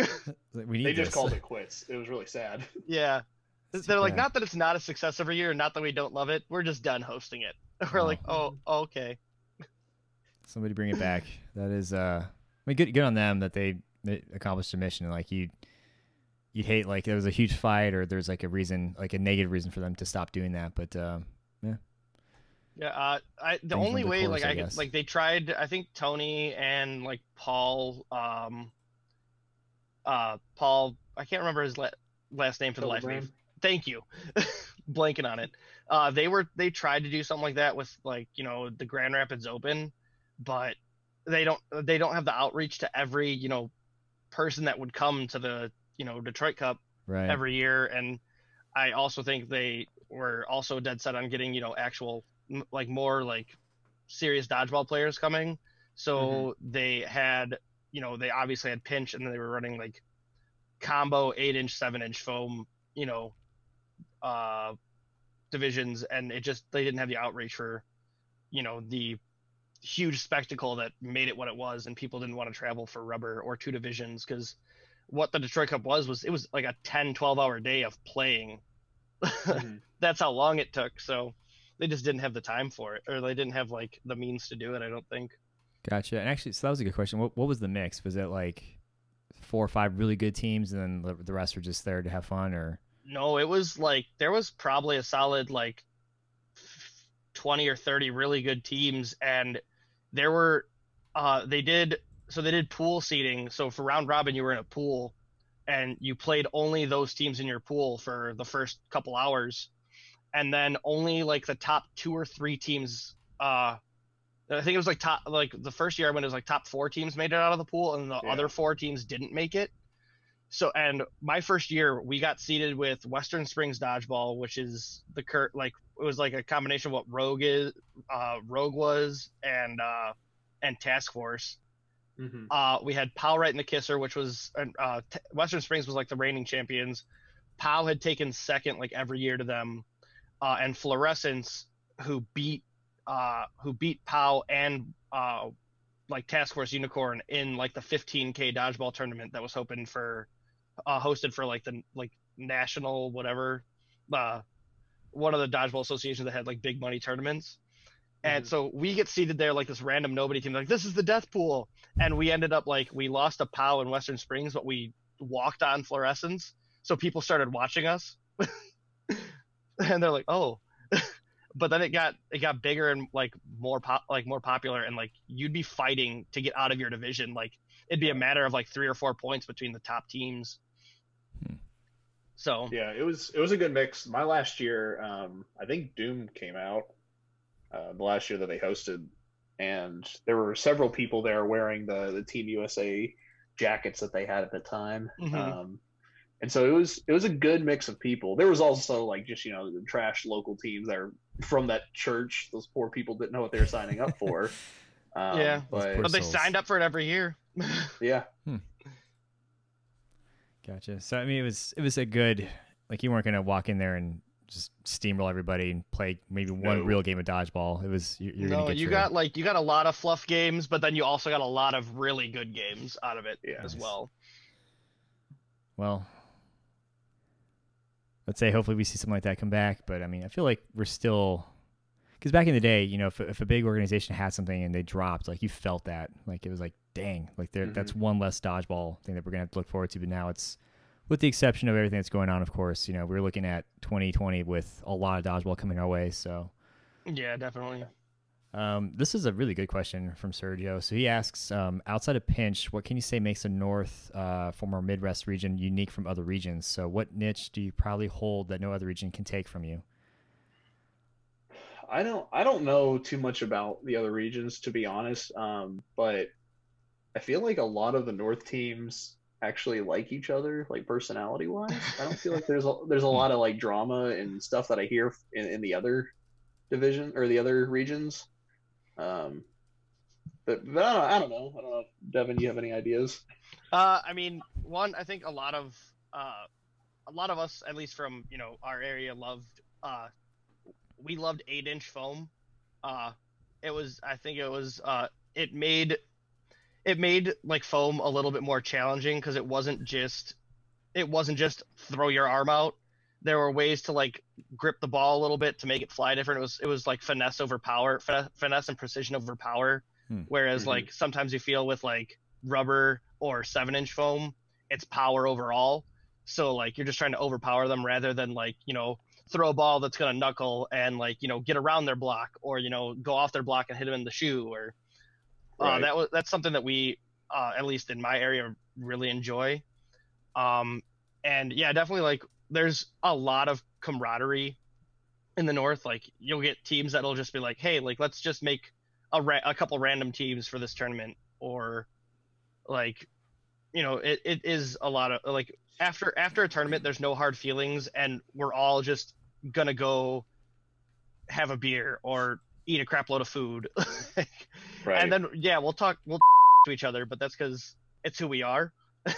Right, but it's not like it's never malicious in intent. Yeah. And I don't know, we like to have fun too. I remember reffing a game for your team, Devin, Oh where yeah, everybody's team. yeah, everybody decided to do a suicide right at the beginning of the Or walk the off game. the court. Yep. And then Devin was just left by himself on the court with no balls. Yeah. Yeah, they did. I was the original one that got it. Like what Thieves did to Glenn at Nationals happened to me at round one okay. because I made my team play pinch. It was fun. I don't know. We have a lot of fun, and again, I can't speak to the other regions, but I hear things about the other regions being very chatty or dramatic. Yeah. I just remember my team telling me they went up. They were like, what refs will be down to do this? Gamecocks, let's go talk to Felix. And you were instantly on board. Oh, yeah, for sure. Want to know if I want to get in trouble here by saying what I think. I'll just start with when I think of the North. Yeah, let's do it. Steve's gonna get himself in trouble. Let's go for it. I think when I think of North, I think you guys are a little bit tougher, just because you've got the whole pinch thing going on, and you guys are just psychotic monsters like that. And then hearing you guys talk about like y'all actually like each other and there's a lot of camaraderie. From what I've seen, yeah, I don't really. Again, my bias is the West. Plus, what I kind of pick up on just interviewing people and having these panel discussions and recaps and whatnot. But it seems like that is true. And so me being the big nerd that I am was just thinking like, oh, the North, like as in Game of Thrones, like the Northmen were the houses were for a while, very loyal, and they were just known as being tougher. And they had their own little weird, practices and whatnot, which would be pinch in your guys' niche, I guess, as Sergio put it. So, and then here out in the West, in Casterly, we all just, we're powerful, but we all hate each other. So I don't know. We'll see. I think Tyler Greer, he did it for the Tribune 2 years ago. He did like a Game of Thrones like opening, but he did it to the tune of like the dodgeball teams. Like that was really cool. And that I've never seen the world differently ever since then. So thanks for that, Tyler. I've never seen Game of Thrones, so I don't get the reference, but I respect your analysis. It's one of the highest. I've seen very little of it, so I'm kind of in the same boat. But I've had so many people like discuss it around me. I'm like, yes, swords and porn. That's what Game of Thrones. You guys are now the equivalent to the phrase, so I'll just leave it at that. For anybody that's actually a throny, be like, oh, that was the sickest diss you can throw. I will say another niche that the North has. We are not as agile as a bunch. Whenever I play an East Coast team, it's like, why are they jumping like up in the air and but in a graceful way? I feel like in the North, a lot of people have concrete in their shoes, and it's just like I'm either gonna get hit or catch it. I feel like that is because we have a lot of players that are above the age of 28. So they're starting to get the knee issues. Yeah. Like, we got Miles on Kaiju. He's about the only person that can spring around like a madman anymore. Yeah. We Northmen are not a graceful bunch. Yeah. Theories. It's colder up there, so I don't know. Harder on the joints versus out here in the desert, where I feel like I can still do things I could do 10 years ago because of the heat. But put me on the east or the south, and I'll swell up like crazy and actually feel my age. But yeah, there was that's one of the things I wanted to ask the ball out guys. It's like, is there like abilities to train and abilities to play based on your region? So like here in the West, especially in the South, the desert, the weather's always perfect, so we have no excuse not to be in shape. But even Brett was talking about like how it's freezing cold outside. He's working out of his home gym, and like just gripping the barbell like would hurt his hands. And that's where I was like, yeah, these are tough dudes to have to go through that. So segue, or tangent rather. But coming back to another question for Sergio, we can just kind of rapid fire this one. What were your favorite jerseys from the past that you swapped with or bought off another player from the past? Assuming this was a tradition back in the day. So I guess drawing from, I guess you can't really say NDL, but did you guys ever swap jerseys from your former teams? Actually, is that a thing, Felix, in the NCDA? Do you guys trade shirts? No, a lot of schools own the jerseys. So like a lot of schools, you purchase the jerseys from the school, like from the school's budget, and then at the end of the year, you have to turn the jerseys back in. So like, I have all of my jerseys from Western Kentucky, but that's because I purchased them from the school. But like, I don't know of any other WKU alumni that did that, because it was a long process. You had to like get approval, and then you had to pay like extra in royalties because it had the WKU logo on it. It was like this whole process, but I don't know. So it's not really a big tradition. I actually just bought my first jersey from another team, like recently. I never really saw the point in it, to be honest, because it's like, when am I gonna wear this jersey? I don't wear jerseys to practice, and then if I'm playing, I'm going to be wearing my jersey. I just never saw the appeal to it, and I know that like people like Tyler Underwood are like going crazy right now, Jersey hunting.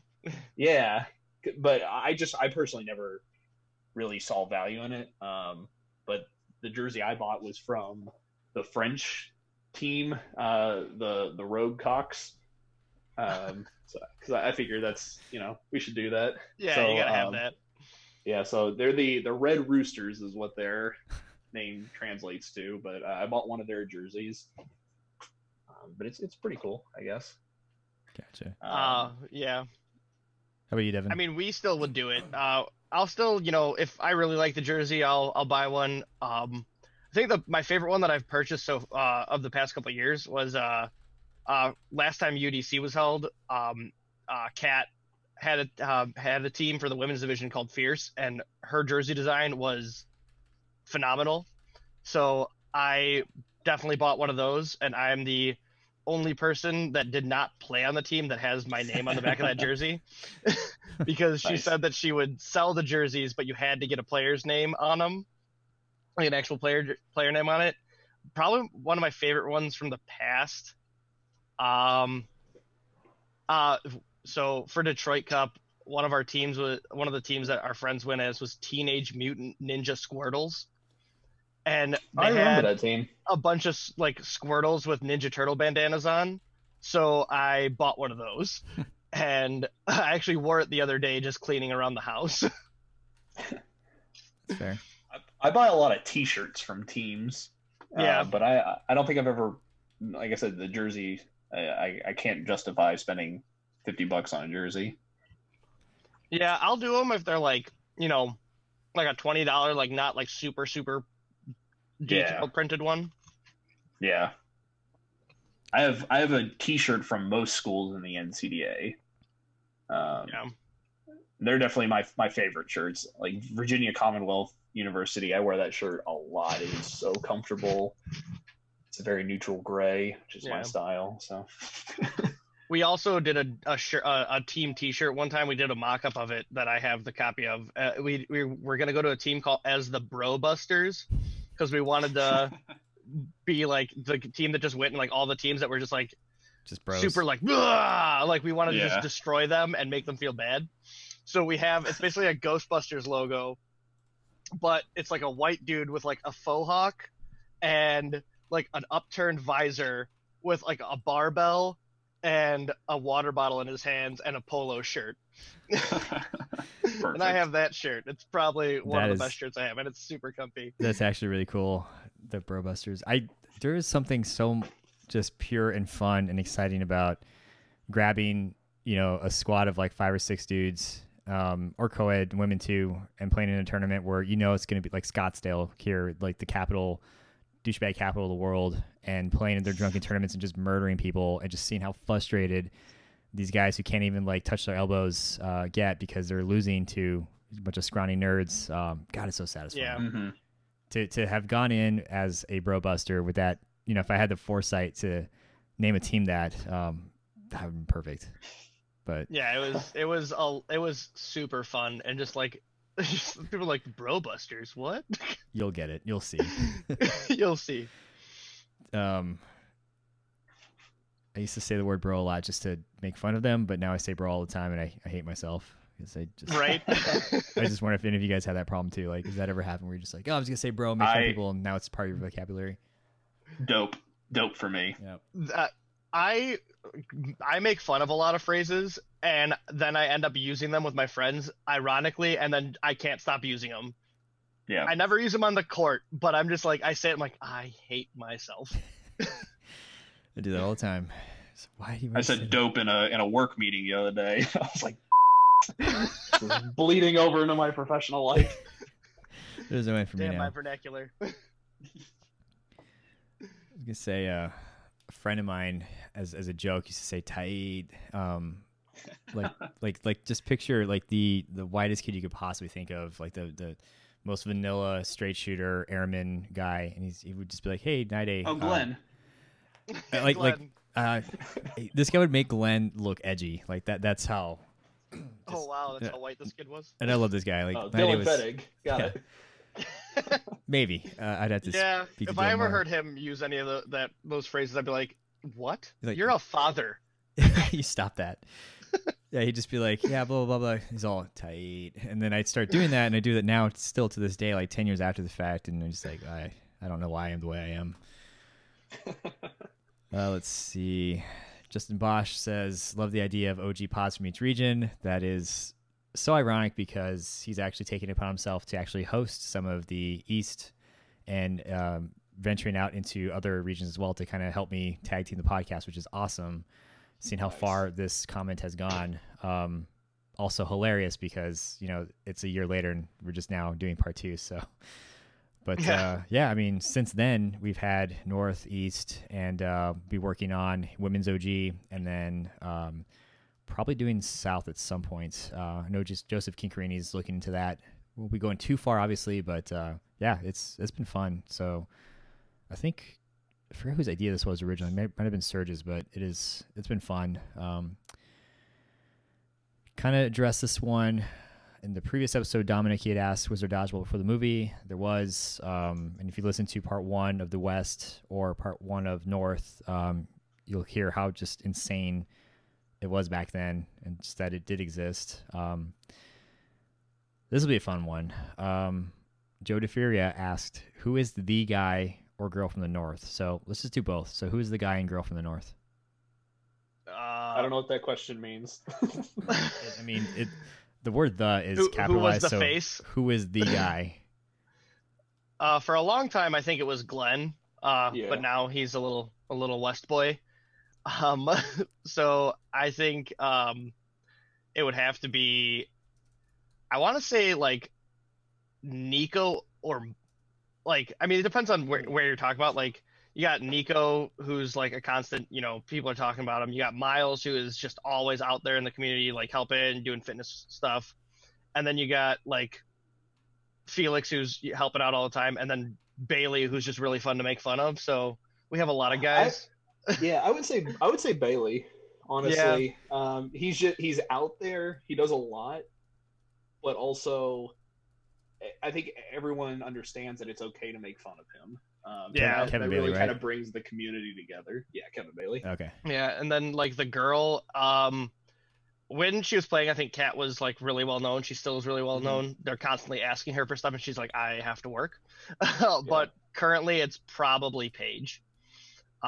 She is like the MVP of Worlds for the women's team, women's US, and like there's a reason for that. Like she's a monster who is like constantly will just like say she's not as good as she is, but then do amazing stuff. Yeah, just Paige make the is play my that mortal she did. enemy, and I hate her. I feel sorry for knows you. That this is, too. you could do. That's a bad mortal enemy. Paige is a monster, and I hate her so much, and like I want her to never play dodgeball ever again against me, because every single time she gets me on the toe, every single time I could jump in the air, block the ball in front of my toe, somehow she will get it. She knows that she's our mortal enemy and that we have beef. You got the beef. yeah, USA was it US page, hashtag US page, like Yeah. that pretty much qualifies you as the girl anywhere you want in the US. So obviously, again, especially coming back from that broken foot from Yeah. nationals, where she broke her foot and finished the series. Yeah. Like that was crazy. Yep, Paige Yeah. is something else. That's to put it lightly. And if you ever want to learn more about Paige for whatever reason, she's probably like episode 8 or 9 of the last season. So actually 2 seasons ago. Just saying. Be crazy to talk to her now after the fact, see how much has changed since then. But Felix, how about you? Who is the guy / gal from the North? I would agree with what Devin said. I think it was Glenn. Now it's probably Kevin Bailey or Nico. They're always in the spotlight. Also Eric Stone. He was a big deal for a while. Oh yeah. I think I don't know what that's gonna be like now that Boosh is no longer a thing. I don't know if he's gonna. I guess I don't say it like I don't mean this rude, but like stay relevant in the North if he's not going to be playing as much. But it would be interesting to see because Eric, not only just kind of like a good dude, but very talented player, and he just kind of has like a very recognizable face, I guess. Mm-hmm. And then Paige, obviously for the woman in the North, but Becca Chappelle is not too far on her heels. she's climbing too. That's who I was gonna pick for mine, just because Paige is back to the Arizona where she belongs now. So she's moving back. All right, so it's Becca then. Yeah, good. Paige is gone. Oh, thank. All right, I'm gonna send her a text and say good riddance. Well, she might still be there because of COVID. So I mean, wait till she's actually touched ground here in Arizona. At least she pay you a visit later. Eric Stone, he reminds me of H. John Benjamin. Had him on the podcast a few times, and that sultry voice, man. Mm-hmm. He's good to talk to. Got a couple more. Actually, I think I just one more, and that is, what do you think it'll take to grow the North? So this is from Miles Gardner. Leagues, women, more tournaments, more variety in ball types. Does he say grow more women players, or just it's going to take women to get more dodgeball? I think he wants to know, like, just in general, like what it's going to take to, get a bigger variety of players as well as get more women, I think, and maybe like get more leagues and more tournaments. But the only thing is going to be, someone or multiple people are going to have to invest the time and money in making the leagues and putting the tournaments together and, making it accessible to people. And right now, like, a lot of us don't have the money or the time. Like, we have, the few of us that are, working, all of us are trying to work full time, and, put in as much hours playing as we can, in the leagues that are still going or the open gyms. But it's going to come down to time and money, which some of us don't have. So, like, someone's going to have to invest the time to do it. It's just no one's able to or has the drive to do it right now. I think the variety of ball types will help. For the North round one, we had a couple teams that were brand new, and I reached out to them. I was like, "Why are you guys playing?" It's like, "Oh, because you guys are playing foam now." Oh, okay. So you're just waiting on the opportunity to play foam. Got it. Makes sense. Yeah. So I think a variety of ball type will definitely help, especially with Premier. But I mean, we'll see. I think upping the female requirement for co-ed, I think that is going to help in the long run. It's going to hurt for a while, but yeah. Yeah. In the immediate future, it's definitely going to hurt. But I think, like, once some of the guys who have been playing for a long time, they'll eventually be able to convince their significant others to give it a shot, at least for one tournament. And then some of those women are going to fall in love with the sport, and others are never going to play again. And that's totally okay. I mean, it's just like with anything. It's going to be a lot of trial and error. Right. But I think that these new gender requirements will help in the long run. And I can't emphasize in the long run enough. Yeah, not long run as in by round 4 we'll have everything we need, or by next year it's going to take some time. We need this. Yeah. I feel like that's probably the biggest thing is people don't think about the long run. They don't think about like the health of the actual dodgeball sport. They just think about how it impacts me immediately. And, the 2 or 3 seasons that I could see happening, but it takes, I mean, look at how far we've come in since 2004. I mean, we wanted what we have now, in 2007, 2008, and that was, to Ed's credit, that was a lot of stuff that he took a lot of flack for. That wasn't really his fault. You're trying to create something out of nothing, which he did a good job of riding the movie wave. You're trying to get it to the point where, you know, we have regional tournaments and we have all these big things. People just wanted it now, and I was just as guilty of that. But it takes time, and you look at even when Elite started, learned all the mistakes from the NDL and had a lot of help in buying, but that still took a couple of years before it really took off. I mean, 2016 is probably when Elite was really just like, okay, this is for sure the thing now. Yeah. And even so, they still had to learn and grow because of the you know refs and people not reffing and this and that, like trying to make it well run, but also at the same time make sure people are doing what they're supposed to do while they're there. So like it's always going to be constantly evolving. Yep. It's just tough sometimes, and some regions or cities will make it happen, and some won't. Like it sucks, but it's the truth. Yeah, and like what you said earlier, I think it was you, Felix, about how people just, I mean, we don't get paid for this. This is all done on our spare time. And I remember talking to you, I guess we won't really say what of, but I remember you just mentioned like, it was like Sunday, it was your day off, and you're still cranking through the stuff that you're volunteering for. And it's just like, yeah, you got to fit what you can, knowing that you still have to take care of your responsibilities, still have to work, still have to do all these other things.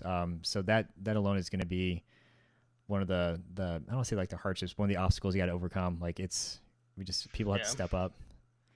Yep. So I think that's all I have. And that being said, before we wrap up, I'm going to do no, I guess we might as well just get out. So real quick, Devin, team pizza or team taco? I am team pizza. You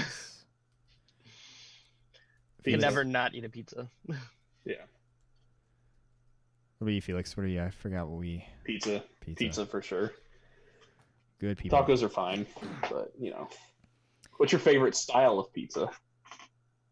Oh, mostly whatever I can get my teeth into, but I like, traditional, like thin crust, but I do enjoy the deep dish Chicago style on occasion.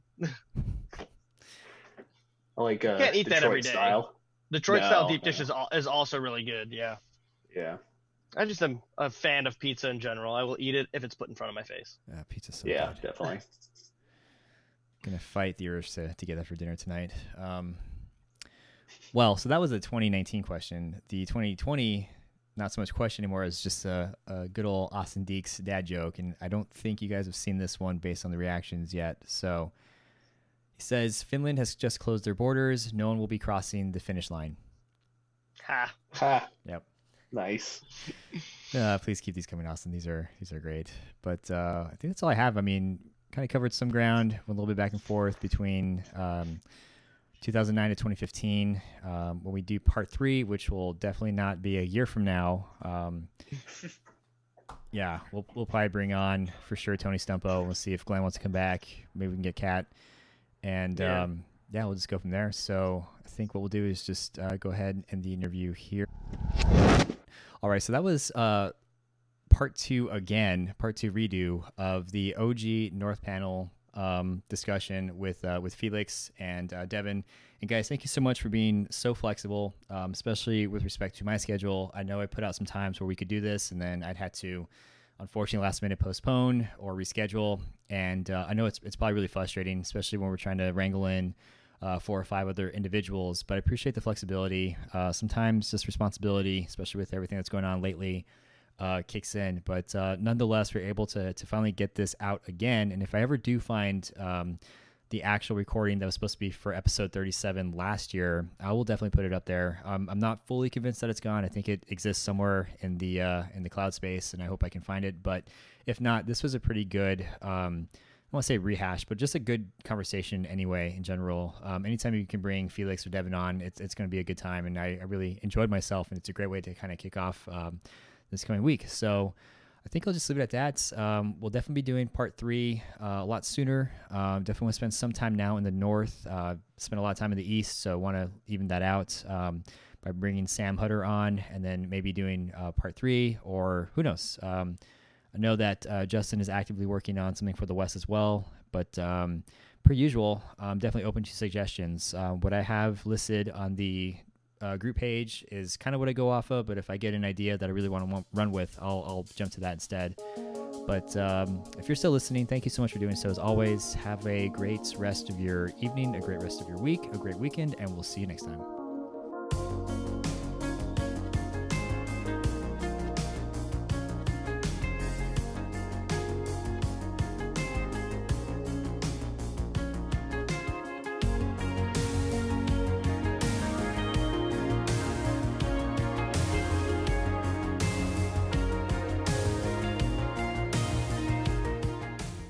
And yeah, we'll just go from there. So I think what we'll do is just go ahead and end the interview here. And Before we do that, can we all just agree that Tony Stumpo is just like the most disappointing human that exists right now? Are you guys okay with agreeing to that? I mean, I don't know the man. I'll allow it. I mean, even if I voted against you 2-1, but I'll just go ahead and say yes. I agree. I trust your input, Felix. All right, perfect. Like, I mean, what irks me most about Tony is he really just thinks he's above the law. So like he helps write this elite rule book, right? And it specifically says leave the refs alone. You can catch Tony at any tournament talking to refs while they're trying to ref a game. It's just like, dude, respect the game. He's just over there just jabbing in their ear, making jokes like, Tony, come on, dude, leave me alone. I'm trying to do my job here. And he's just, God, Tony is just such a big head. But whatever, dude. Is he an agent of chaos? Is that what he is? He just writes rules under the guise of I'm orderly, but then he just goes and just does whatever he wants.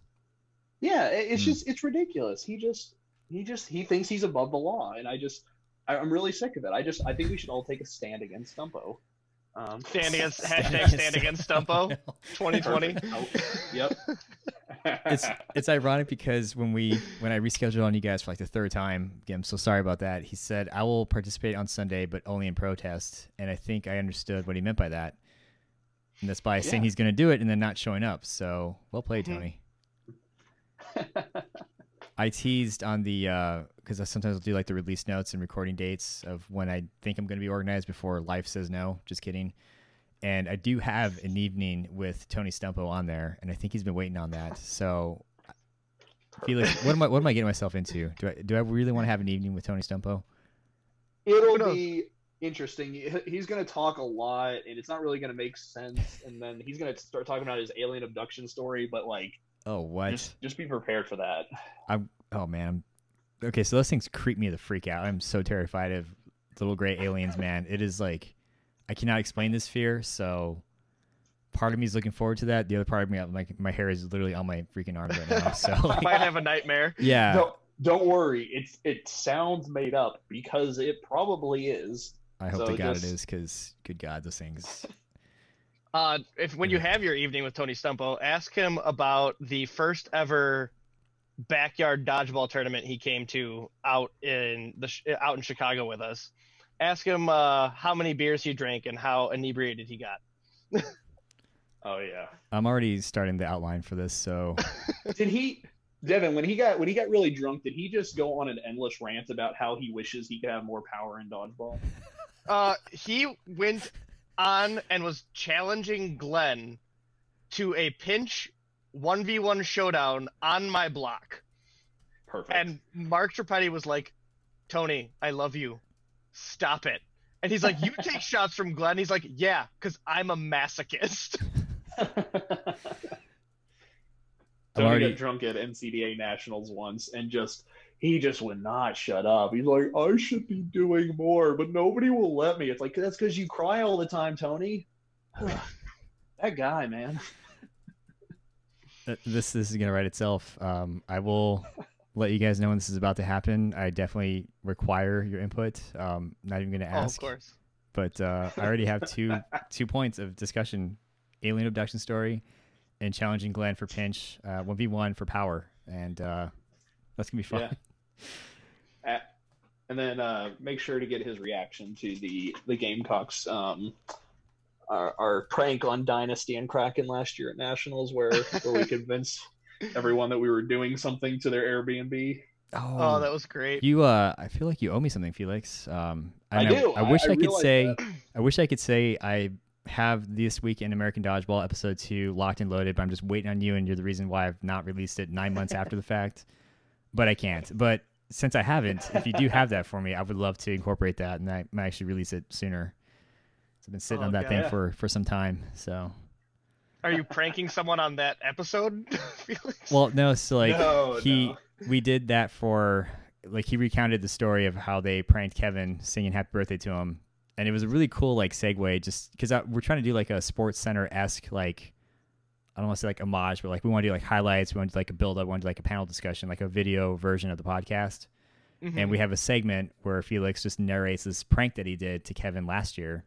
And then so with this one being the recap of this year being 2019, Felix is going to do the same thing. Just explain what this year's prank was and hopefully make that like a tradition of some kind. Excellent. I like that. Yeah.